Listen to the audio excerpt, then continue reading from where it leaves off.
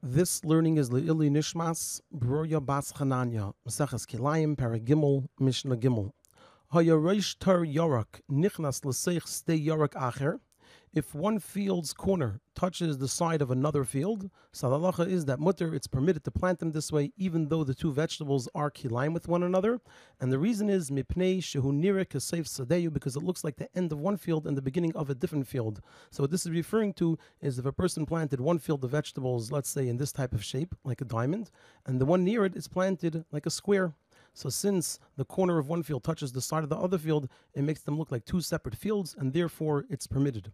The Mishnah continues and presents a case where there are three opinions. Haisa Sadeyu Zarua Yorak. If a person's field was planted with vegetables, Vohu Mevakesh Lita Beseichai Shura Shol Yorak Acher, and the person now wants to plant in it a row of a different vegetable, which is kalayim with the vegetables that are in this field.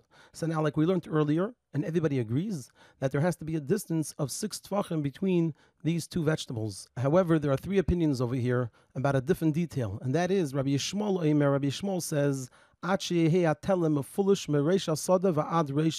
he holds that this row that's being added has to go through the entire field. Meaning, in other words, if we have a field over here of one type of vegetable, the person wants to put in another vegetable that's kilayim with this field, they have to make a distance between this row and the two sides of 6 tvachim, and the row has to go all the way through the field so that it really looks like it's separate from this field.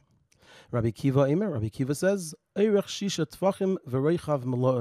Kiva says it doesn't have to go all the way through the field. It just has to start at one edge, and it only has to go in 6 tvachim, and also the row itself has to be 6 tvachim wide, which Rabbi Shmuel also agrees with.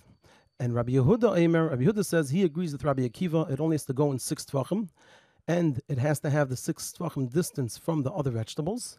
However, he says that the actual row itself is reichav kimloi reichav aparsa. It's like the width of a person's foot, which is a tefach, meaning the space that it takes for a person to walk around this row. So he agrees with Rabbi Kiva that it only has to go in 6 tvachim, and it has to have a 6 tvachim distance on each side. However, the row itself only has to be a tefach wide.